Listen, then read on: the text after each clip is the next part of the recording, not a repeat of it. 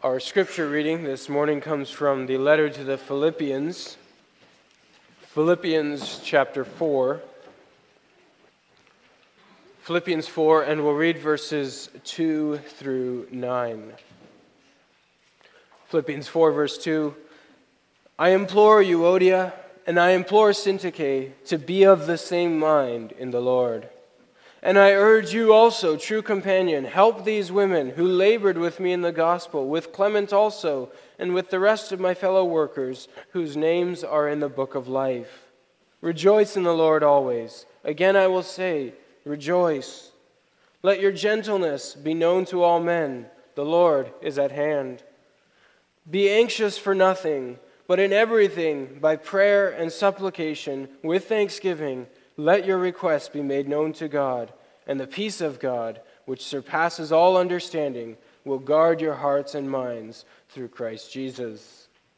Finally, brethren, whatever things are true, whatever things are noble, whatever things are just, whatever things are pure, whatever things are lovely, whatever things are of good report, if there is any virtue, and if there is anything praiseworthy, meditate on these things.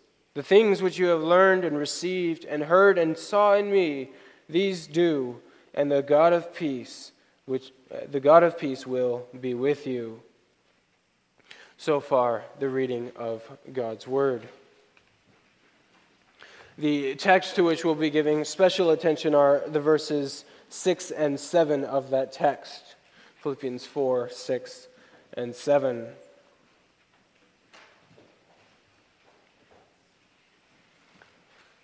Brothers and sisters in our Lord Jesus Christ, we want to remember as we're stepping into this text the same thing we saw several weeks ago when we looked at verse 4, rejoice in the Lord, that these verses here are some of Paul's final words to the Philippian congregation, and it was a congregation that he loved very dearly. That's the tone in which we want to hear these words. And so in these last verses, as he recognizes the possibility that he might never see these people again, Paul reminds them of the most important things, the things that always ought to be on their minds. These are each verse here gives a short, general word of counsel, and each verse sort of stands on its own, except for 6 and 7, which belong together. And so in verse 4, again, he urged the Philippians, rejoice in the Lord always, something a church must always keep in mind.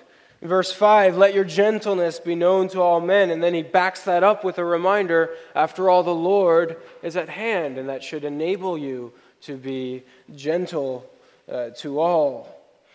And now in verse 6 and 7, he gives one final word of exhortation.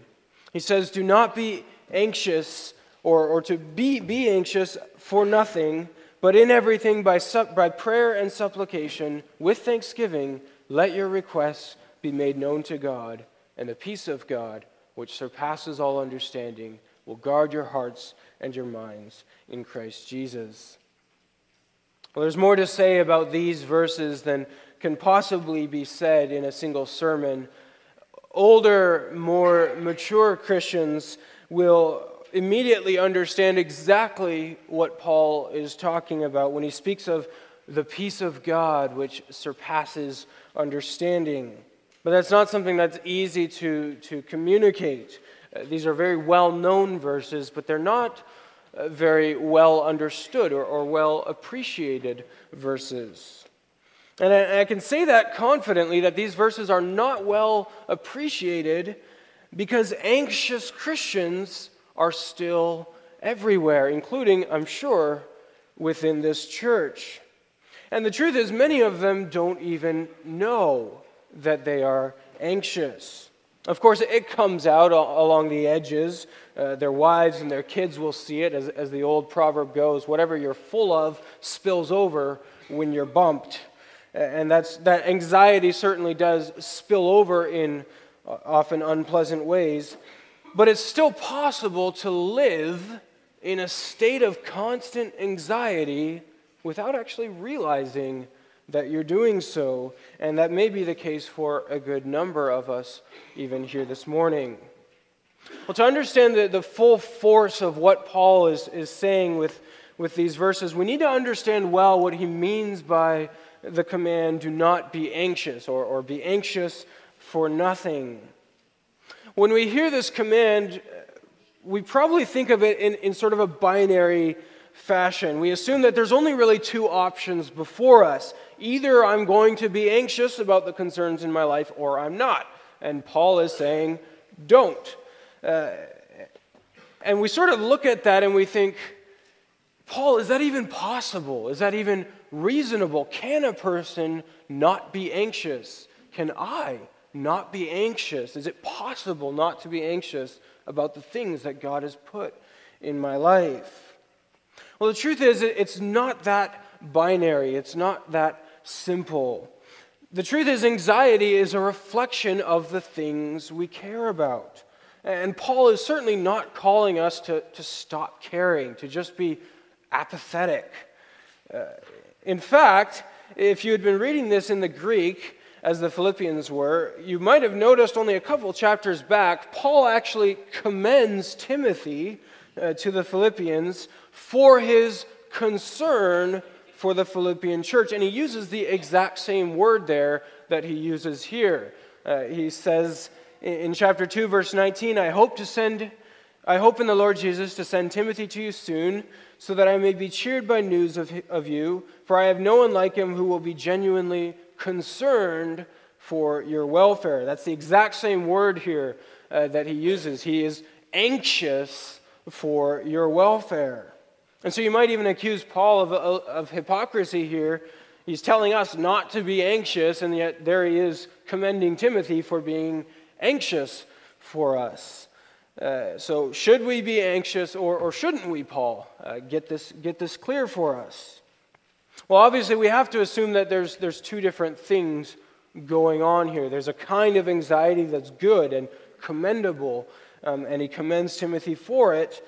And there's a kind of anxiety that is not good or not healthy, and he warns us against it. It's clearly not wrong to care, and even to care a lot, as Timothy clearly did. He probably had some sleepless nights as he lay in bed worried for the Philippian church.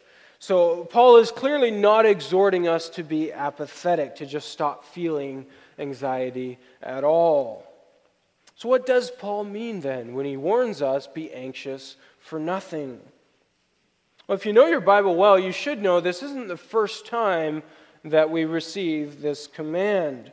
The Lord Jesus said the same thing in Matthew 6. Do not be anxious about your life, what you will eat or what you will drink, nor about your body, what you will put on. Is not life more than food, and the body more than clothing? Again, Matthew 6, verse 27, which of you by being anxious can add a single hour to his span of life? Once more, verse 31, therefore do not be anxious, saying, what shall we eat, what shall we drink, or what shall we wear? So what is this anxiety then that the Lord Jesus and Paul now are warning us about? Well, part of the answer seems to be that the anxiety, at least that the Lord Jesus warns us about, is an anxiety about earthly things. What shall we eat? What shall we drink? What shall we wear? Those are all, of course, earthly realities, and that's what the Lord Jesus says. He says, these are things that the Gentiles worry about, and your Heavenly Father knows that you need them. And then in contrast, he urges us, seek first the kingdom of God and his righteousness. So part of the answer seems to be, what are we anxious about? Jesus urges us not to be anxious about earthly things and instead to be anxious for heavenly things, or at least to seek first the heavenly things, the kingdom of God. But there's more to it than simply that. Because the fact is, those earthly concerns are real. And we do have to think about them, and we do have to care about them. The Lord Jesus himself says, your Heavenly Father knows that you need these things. And so we can't simply say, well, let's just not worry about earthly concerns. We'll stop caring about those and only think about heavenly concerns, because we need to think ahead and plan ahead and care about the future, or we would all starve to death. We have to be concerned for earthly things in the future. And besides that, we all know it's also possible to be anxious in an unhealthy way about heavenly things. Paul says, don't be anxious about anything. He doesn't just say, don't be anxious about earthly things. It's entirely possible to have an unhealthy anxiety about the church, or about the kingdom of God, or about the state of Christianity in this country, those all being heavenly realities. And so the answer is not as simple as saying, well, stop being anxious about earthly things and start being anxious about heavenly things. What then does Paul mean? We come back to our question again. Well, allow me for just a moment to speak Greek with you. The verb here that's translated "be anxious for nothing" is in the present tense in the Greek, which in Greek always indicates an ongoing action.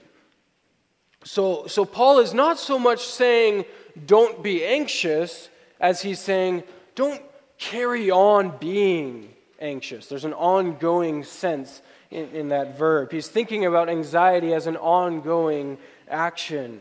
In other words, you could translate this as don't dwell in anxiety. Don't live in anxiety. Don't keep on being anxious. Because the fact is, anxieties will come into your life. There is nothing you can do to stop that. That much is simply a fact of life. Pressures will come, and they will bring with them anxieties. That part is simply inevitable. Every Christian experiences that. And Paul is very much aware of that. In fact, Paul wouldn't be writing this if he didn't expect those anxieties to come to the Philippian church. So when Paul says, do not be anxious about anything, he isn't so much saying, don't let anxieties come into your life, as he is addressing the question, what will you do when those anxieties come? What will you do with those anxieties? Are you going to keep on being anxious? Are you going to live in that anxiety, or are you going to do something with those anxieties? Well, Paul urges us not to go on, to live on in anxiety. Instead, look at what he considers to be the opposite of anxiety.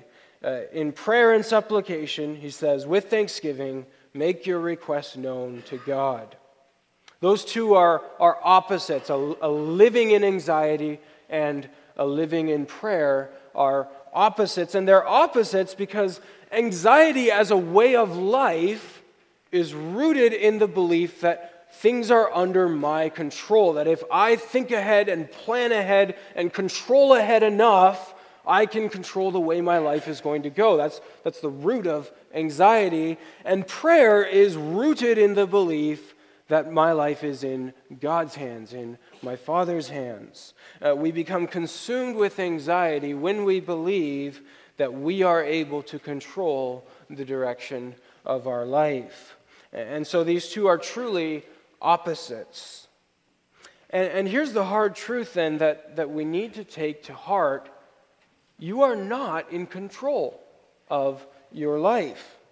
We need to know this. We are not in control. You can't stop a sudden car accident from happening. You can't keep brain cancer from creeping up. You can do all the precautions and take all the necessary tests, and yet you still can't stop the unforeseeable from coming into your life. You can't prevent an infant from being taken away in her sleep. These are things that are outside of our control. As the Lord Jesus says, you can't add a single hour to your life.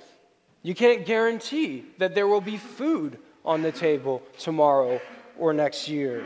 You can't make your life go the way that you want it to go. You can't guarantee, if you're single, you can't guarantee that you will find a spouse. If you're married but don't have kids, you can't guarantee that they will come. Those are not things that are in your control. We need to hear this and we need to take this to heart. We are not in control of our lives. The longer that we live under that illusion, the more anxiety will eat us up, and the deeper our frustration will be when the day comes that we truly discover that we simply cannot control the way our lives will go. Scripture is abundantly clear on this point that we are not in control. We think of Psalm 127, which we sang earlier, that says you can't even build a house successfully without God's blessing. You can post a guard in your city to protect it from enemies, and yet that guard will not be successful without God's blessing. We can take the necessary precautions, we can put in the necessary labor, and yet our lives still are not under our control. You see, if we insist on being in control over our lives, then we will live in that anxiety that Paul warns us about. And those anxieties will ultimately consume us altogether. There is nothing we can do to stop these things from happening. Of course, we have responsibilities and roles to play, and we should care about the future and plan for the future. And of course, God blesses good choices, good decisions. The book of Proverbs speaks all about that. But even there, the book of Proverbs, nor anywhere else in Scripture, make no promise that if you do these things, you can control the way that your life will go, or that your good choices are going to prevent tragedy from striking your life. We're simply not in control over these things. And if we insist on maintaining that control and we refuse to relinquish that control that we don't even have, then those anxieties will ultimately consume us. And the truth is, many of us are living there even right now, and some of us may not even realize that that's the way that we're living our lives. We're fighting to be in control over our lives. We're manipulating every detail because we believe that we can somehow force God's hand to give us the kind of life that we want. And we may not even know what kind of life that is. We're busy trying to control a future that is far, far outside of our control. And we keep on living under that illusion, and as we do so, the anxiety keeps on building and building up. So Paul recognizes anxieties as such, they're going to come. They will come. The question is, what will you do with those anxieties? The antidote, Paul says, to those anxieties is instead in everything by prayer and supplication with thanksgiving to make our requests known to God. And brothers and sisters, we need to know how important this is in the Christian life. It's in the Heidelberg Catechism too that says prayer is the most important part of the thankfulness that God requires of us. The truth is that, as I've mentioned, those anxieties will come, whether it's about earthly things, food, drink, clothing, brain cancer, accidents, dangerous conditions on the road. Those anxieties will come, and they will also come about heavenly things. We can become anxious for those as well. The state of the church, the state of God's kingdom, the state of Christianity here in Canada. All of these things will come, and they will bring concerns and anxieties into our lives. And as such, that's neither good nor bad. That just is. That's the way of life. Think of Hannah, the mother of Samuel in 1 Samuel 1. Hannah was barren, and it grieved her deeply that she was barren, to the point where sometimes she could not even eat. And her rival wife made it all the worse by provoking her because of her barrenness. And so the fact of her barrenness, the fact that she was barren, it afflicted her. And in 1 Samuel 1, you find Hannah in the house of the Lord, it says, deeply distressed and weeping bitterly. Do you think Paul would rebuke Hannah for that? I don't believe that he would. The fact is, those anxieties will come. The question is, what will you do with those anxieties, those tears, that anguish?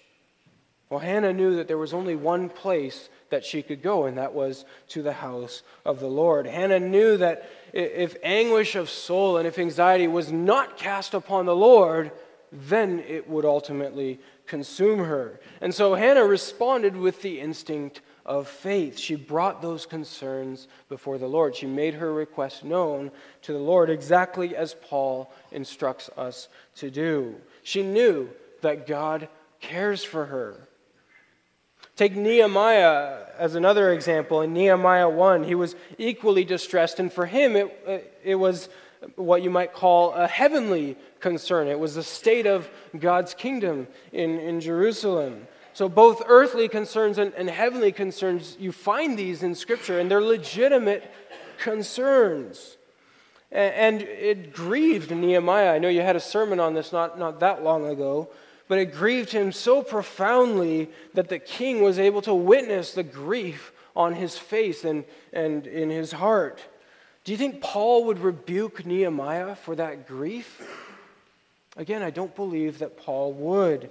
Instead, just like Hannah, Nehemiah did exactly what Paul is urging us to do. With prayer and supplication, with thanksgiving, he made his request known to God. So the command is not to never feel anxiety. Anxiety will come, and for some of us, it will come in great measure. There's nothing you can do to stop that. The question is, what will you do with that anxiety? As a Christian, there's only one thing we can do, and that is to bring those anxieties before the Lord, to cast our cares on the Lord, as we sang in Psalm 55. You can see three elements in Paul's exhortation: prayer, supplication, and thanksgiving.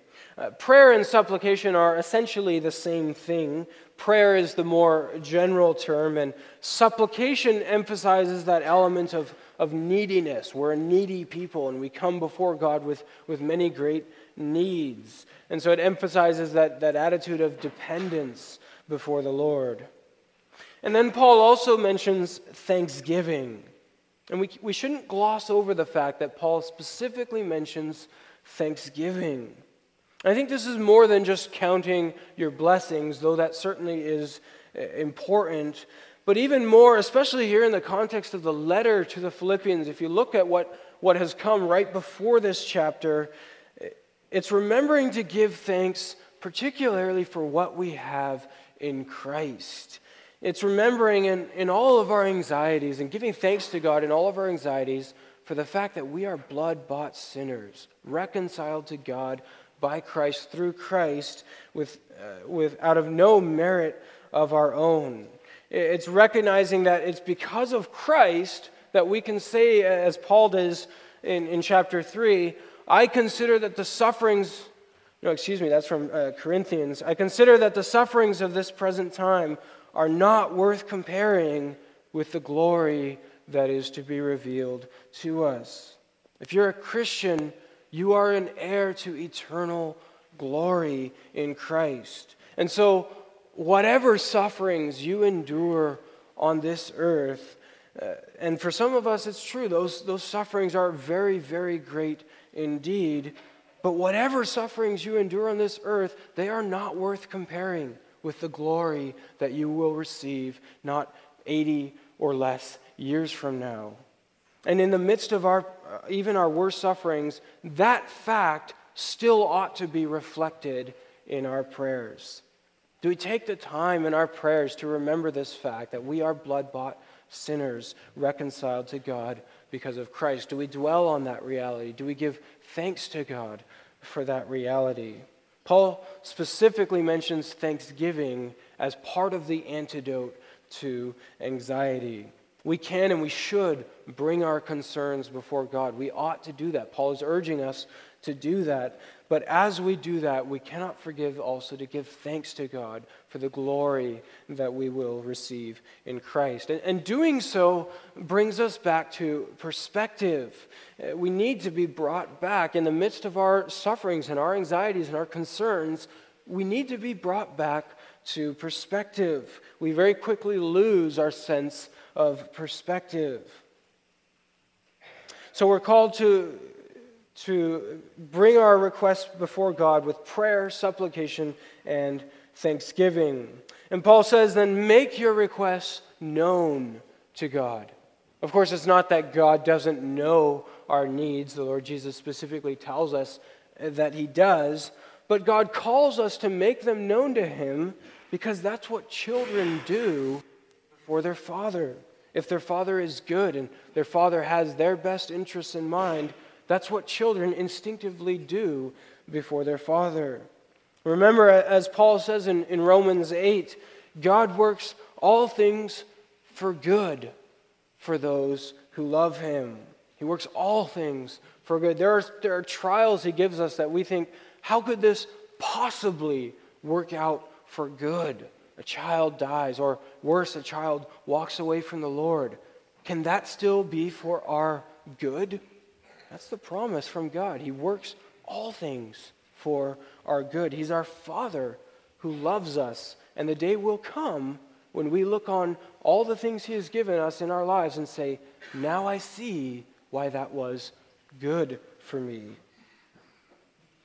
Let me phrase this command another way. I'll sort of turn it on its head. So Paul says, do not be anxious about anything, but with prayer make your requests known to God. Let me turn it on its head and phrase it this way. We know that anxieties will come in greater or lesser measure. So do not let there be less prayer in your day than there is anxiety on your mind. Do not let there be less prayer in your day than there is anxiety on your mind. I say it this way because there are many of us who are filled with anxiety and may not even realize it. Maybe they think there's just a little anxiety in my life. Well, then bring that little anxiety before God, and you may discover as you do so that there's more anxiety there than you thought. There are also some here who are filled with anxiety, and they know they're filled, and yet they've prayed, or they feel like they've already prayed, and so what more is there to do? Well, if you have much anxiety, then bring it before God with much prayer. Yes, that might even mean you'd be in prayer all day long. Is that any less reasonable than being consumed and eaten up by anxiety all day long? It certainly isn't. If there's still anxiety on our minds that's consuming us, then it's better to spend that time in prayer. So Paul's command here is not just about small concerns, nor just about big concerns. It's very all-encompassing. He says, be anxious for nothing. But in everything, he says, big concerns or little, in everything by prayer and supplication with thanksgiving, make all your requests known to God.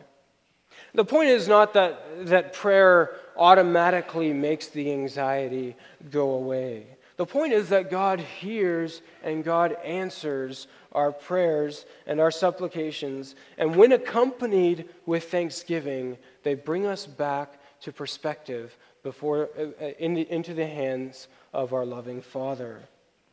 And that's why Paul gives us the amazing promise in verse 7. He says, the peace of God, which surpasses all understanding, will guard your hearts and your minds in Christ Jesus. It's such a beautiful promise, and I know that some of you know exactly what Paul is talking about when he speaks of a peace of God that surpasses understanding. Let's not forget to whom Paul was writing this as we consider this. Paul, of course, himself was writing from prison, facing the very real possibility of additional whippings. He had already received several, and very possibly even death. And he was writing to the Philippian church, which he knew had many reasons to be anxious. They were small. They were right in the heartland of paganism. They were already facing some persecution. That's clear from Philippians 1, verse 29. He speaks of the suffering that they've already been given. In fact, in 2 Corinthians, he speaks of the churches of Macedonia, that's Thessalonica and Philippi, as churches that had, in an experience of great affliction, nevertheless given generously. So we know that they had already endured or begun to endure affliction.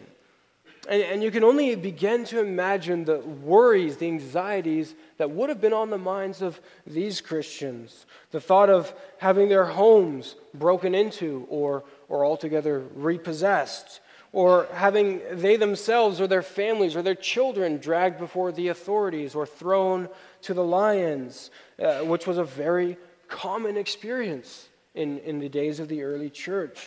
The Emperor Nero was known to use living Christians as living torches for his garden parties to light them up.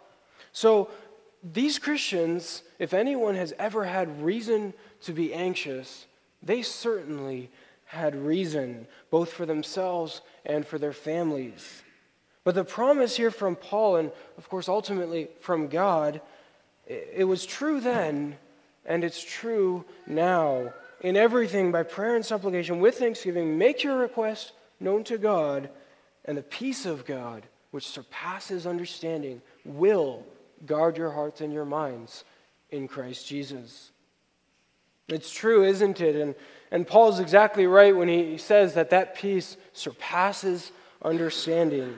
In circumstances that you would consider it unfathomable that anyone could ever have peace, God gives it. And many of us have seen this either in ourselves or in loved ones.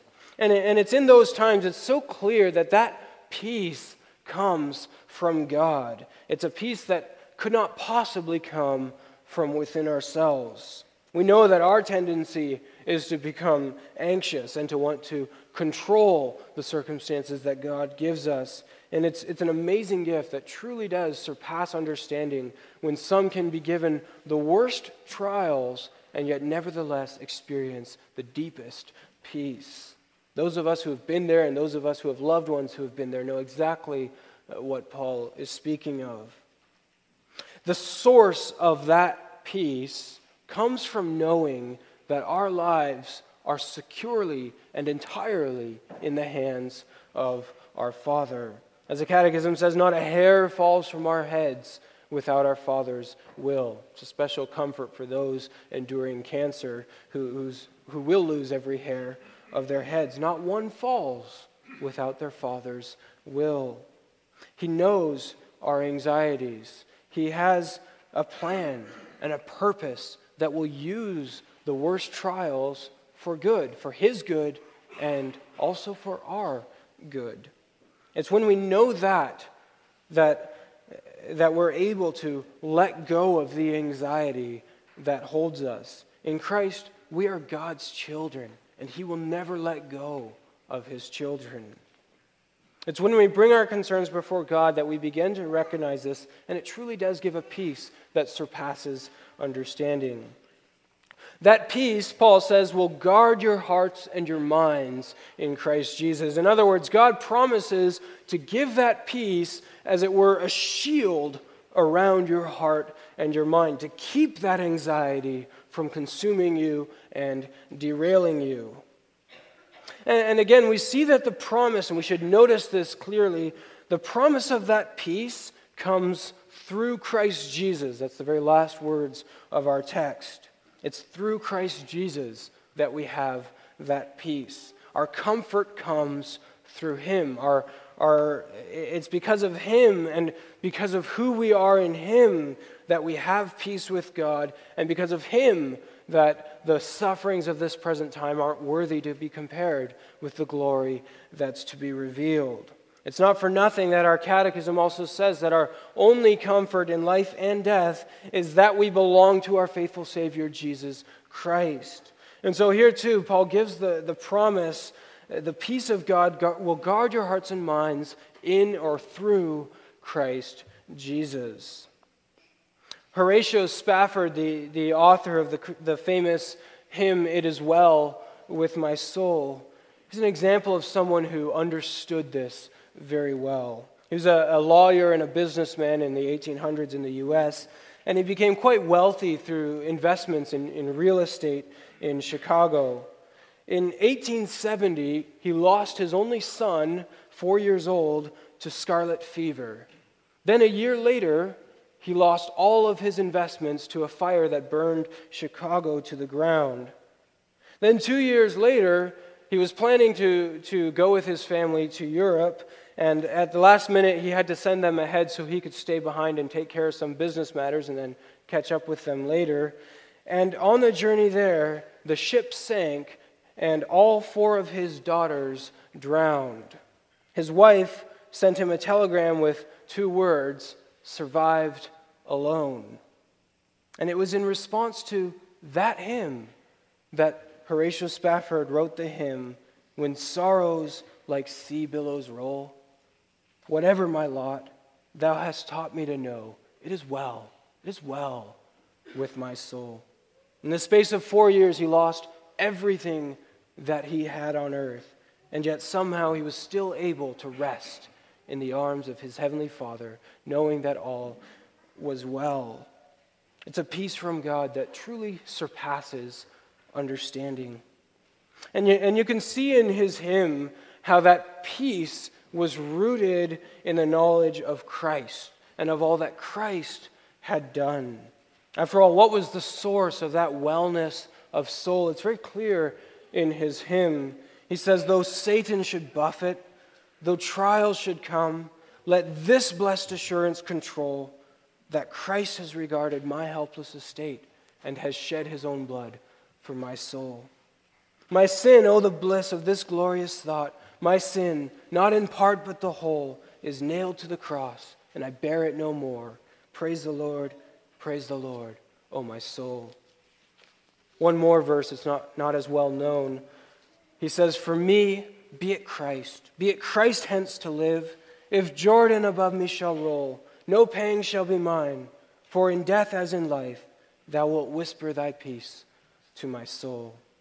That's the peace of God that surpasses understanding. So brothers and sisters, don't miss this last word from Paul that ought to be on our minds at all times. Let me say it again. Do not be anxious about anything. Do not dwell on that anxiety. But in everything, by prayer and supplication, with thanksgiving for all that we have in Christ, let your requests be made known to God. And the peace of God, which surpasses all understanding, will guard your hearts and your minds in Christ Jesus. Amen.